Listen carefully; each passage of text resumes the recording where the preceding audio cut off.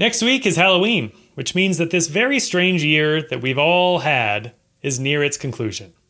But before 2020 ends and before the very spooky month of October is entirely in the rearview mirror, we wanted to have a little fun. We sent out a request to all of our real estate students for their scariest haunted house happenings. From the responses, we were able to put this show together and also an accompanying blog post, which is linked to in our show notes. So sit back and take in the haunted house stories sent in to us by real estate agents just like you.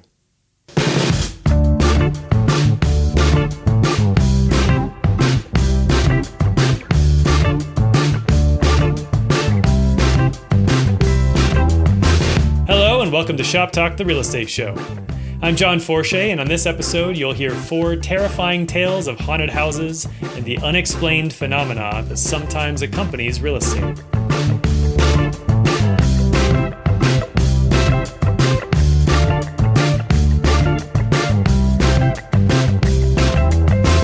Our first story comes from Dan in Fairfax, Virginia, and is read by Gideon Slife, web designer at the CE Shop. While rehabbing a home in Alex, I was talking to my handyman when I saw a Confederate soldier walk from one wall to the other wall in the coat closet. I asked my handyman, "Who's here with you?" He said, "No one." I ran to the closet and found the closet was not deep at all. I told my handyman what I saw, and he said, "Funny you should say that." As I was twisting a last screw into the wall of a mirror, I looked into the mirror, and behind me was a Confederate soldier looking at me. I turned my head, and he was gone. It spooked me so much, I went and had a smoke. While outside smoking, the mirror I had just fastened to the wall came loose, and the mirror fell to the floor and broke. That ghost cost me $135. The screws were found 15 feet away on the other side of the bedroom. The tenants have told me their dogs do not go into the master bedroom ever, and they used to sleep in the bed with them before moving into this home. A frequently asked question by real estate agents regarding haunted houses is, how would you know? You're not spending a night in every home you sell, after all, so it's not like you would know that there are mysterious footsteps down the hallway at 2 a.m. every night. You're typically not alone in the house at all, and hence aren't in the position to question its groans and creaks, or whether whatever you saw in the mirror was really there.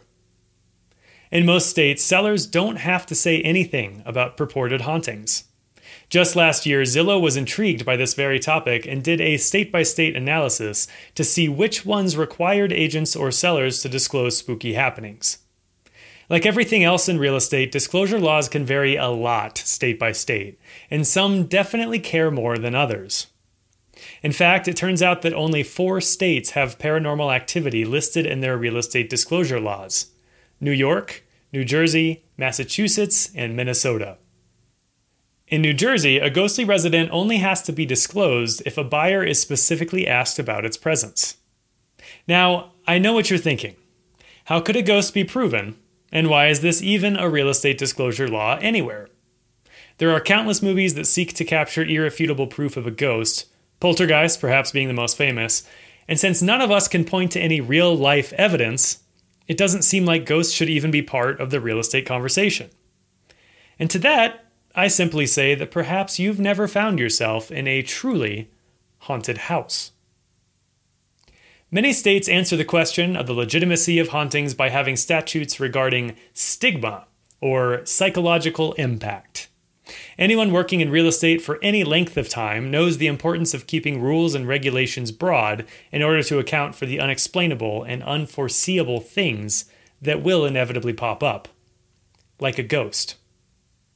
This next story is from Jason in Scottsdale, Arizona, and is read by Patrick Furlong, technical SEO specialist at the CE Shop. Early fall, and I had to meet a client at a home. We were trying to get done before dark. We pulled up to this home in Moon Valley. The home was a single level on a cul-de-sac. We got there late, and it was dark. I looked to see the doorbell to see if the electricity was on. It was not. I looked through the glass next to the door and noticed that there was a lamp on. Weird, because the electricity was off in the home. I opened the door, and there were newspapers near the chair where the lamp looked like it was on. The home had a weird smell, not the kind of smell that an empty, old home has. More of a musty, old smell. I took my client around the home with the dim light of my phone. While walking, you could feel the presence of something or someone in the home. We went into the master bedroom, and I'm not even kidding, it was freezing in there. It was ice cold, and the feeling was that there was others in the room. We headed outside to check the outdoors and the AC unit. By this time, it was pitch dark.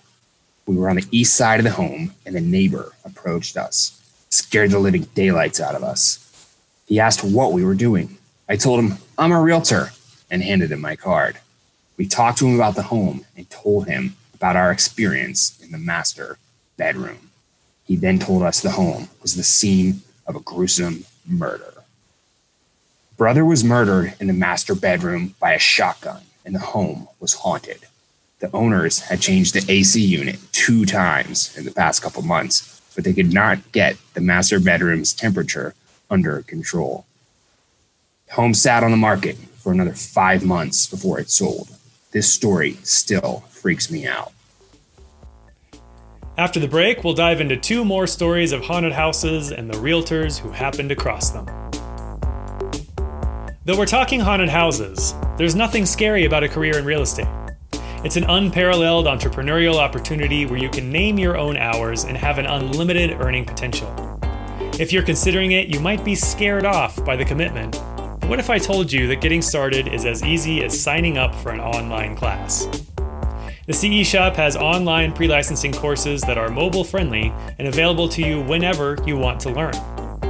Use promo code SHOPTALK for 25% off your real estate courses.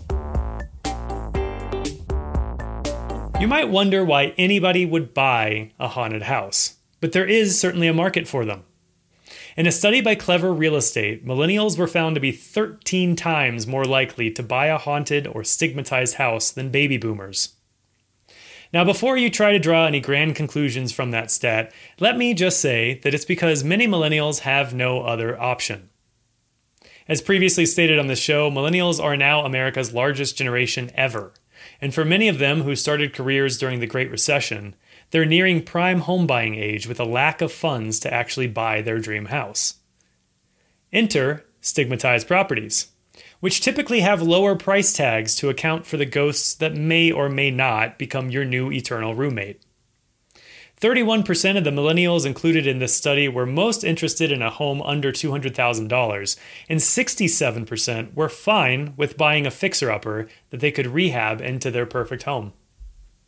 The study also found that men were twice as likely to live near a cemetery, 2.4 times more likely to purchase a haunted home, and 3 times more likely to live in a home where someone was murdered. This gender breakdown can be attributed, says Clever Real Estate, to the fact that men are less likely to believe in the paranormal and more likely to choose the first listing they find. Next up is a story sent in by Faith in Maine and is read by Krista Ruther, content editor at the CE Shop. In real estate, you never know what may happen next. My story started normally enough. I met with a wonderful new buyer who was looking for a family home in Maine. She, her husband, and their young daughter were relocating from England. Her husband hadn't arrived in Maine yet, so I looked with the wife and daughter at many homes before narrowing it down to the top 3 candidates.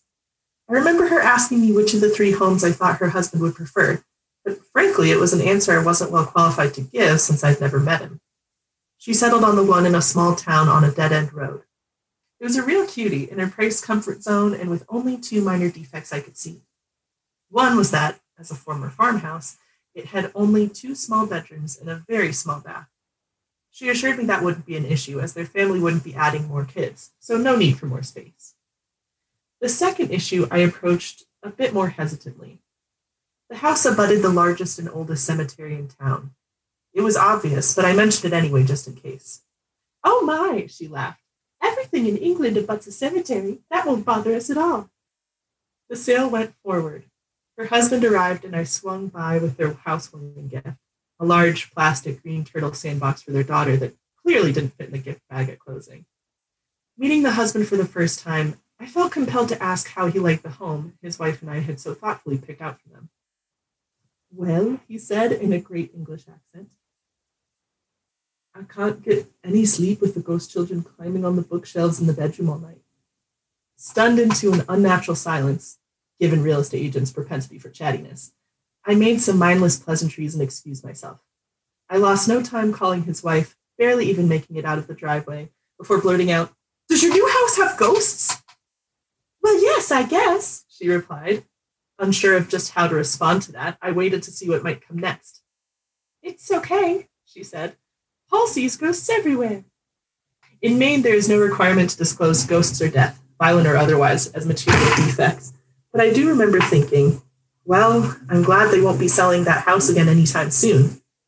But of course, as fate would have it, 18 months later when I saw the birth announcement on Facebook, and I knew I'd be getting the call to list.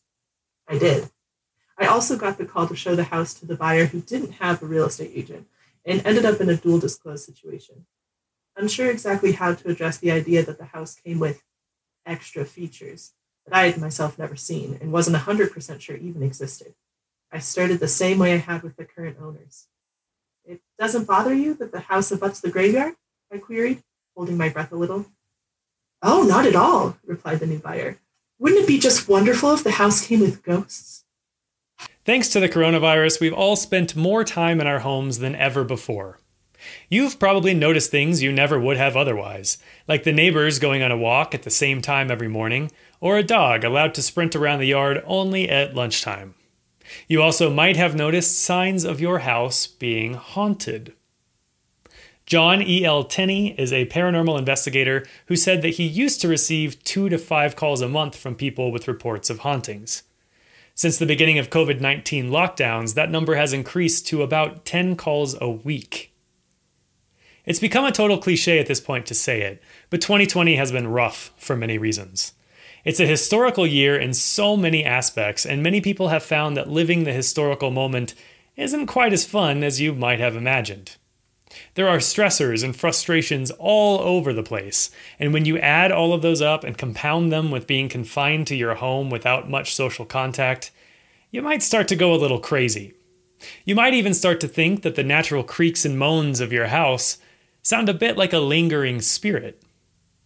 Or, and this is the more fun option, maybe you just finally took note of the ghost that's been there all along. Our final story comes from Melissa in Miami and is read by Hector Cortez, search engine marketing specialist at the CE Shop. I was on a second showing of an old house whose owner had just passed away. All of her belongings were still in the home. The new potential owner, my buyer, was going through the house commenting on all the antiques she would get rid of and all the ways she would change the home. My client said she would blow out the walls, remove specific architectural details, and make major changes right away after closing. Knowing we would be placing an offer that day, I brought a purchase contract with me, all filled out. I just needed my buyer's signature. All parties involved sat down at an antique table to tend to the paperwork. Just as my buyer began to sign the contract, the antique mirror that had been hanging over the mantle for the last 75 years mysteriously falls off the wall and onto my client's head. My client screamed. The mirror broke into a million pieces, and my client was covered in blood. 911 was called, and EMTs arrived on scene. Fortunately, my client suffered only surface cuts, but the home proved to be too spooky for my buyer, and she did not purchase the home. Whether you're selling haunted houses or regular old non-haunted houses, the unexplainable is likely to happen. Being able to shrug it off and move on with your real estate responsibilities takes real professionalism. And I believe in you. Just ignore that feeling that you're being watched even when you know you're alone. And remember that even the most unappealing house has its buyer.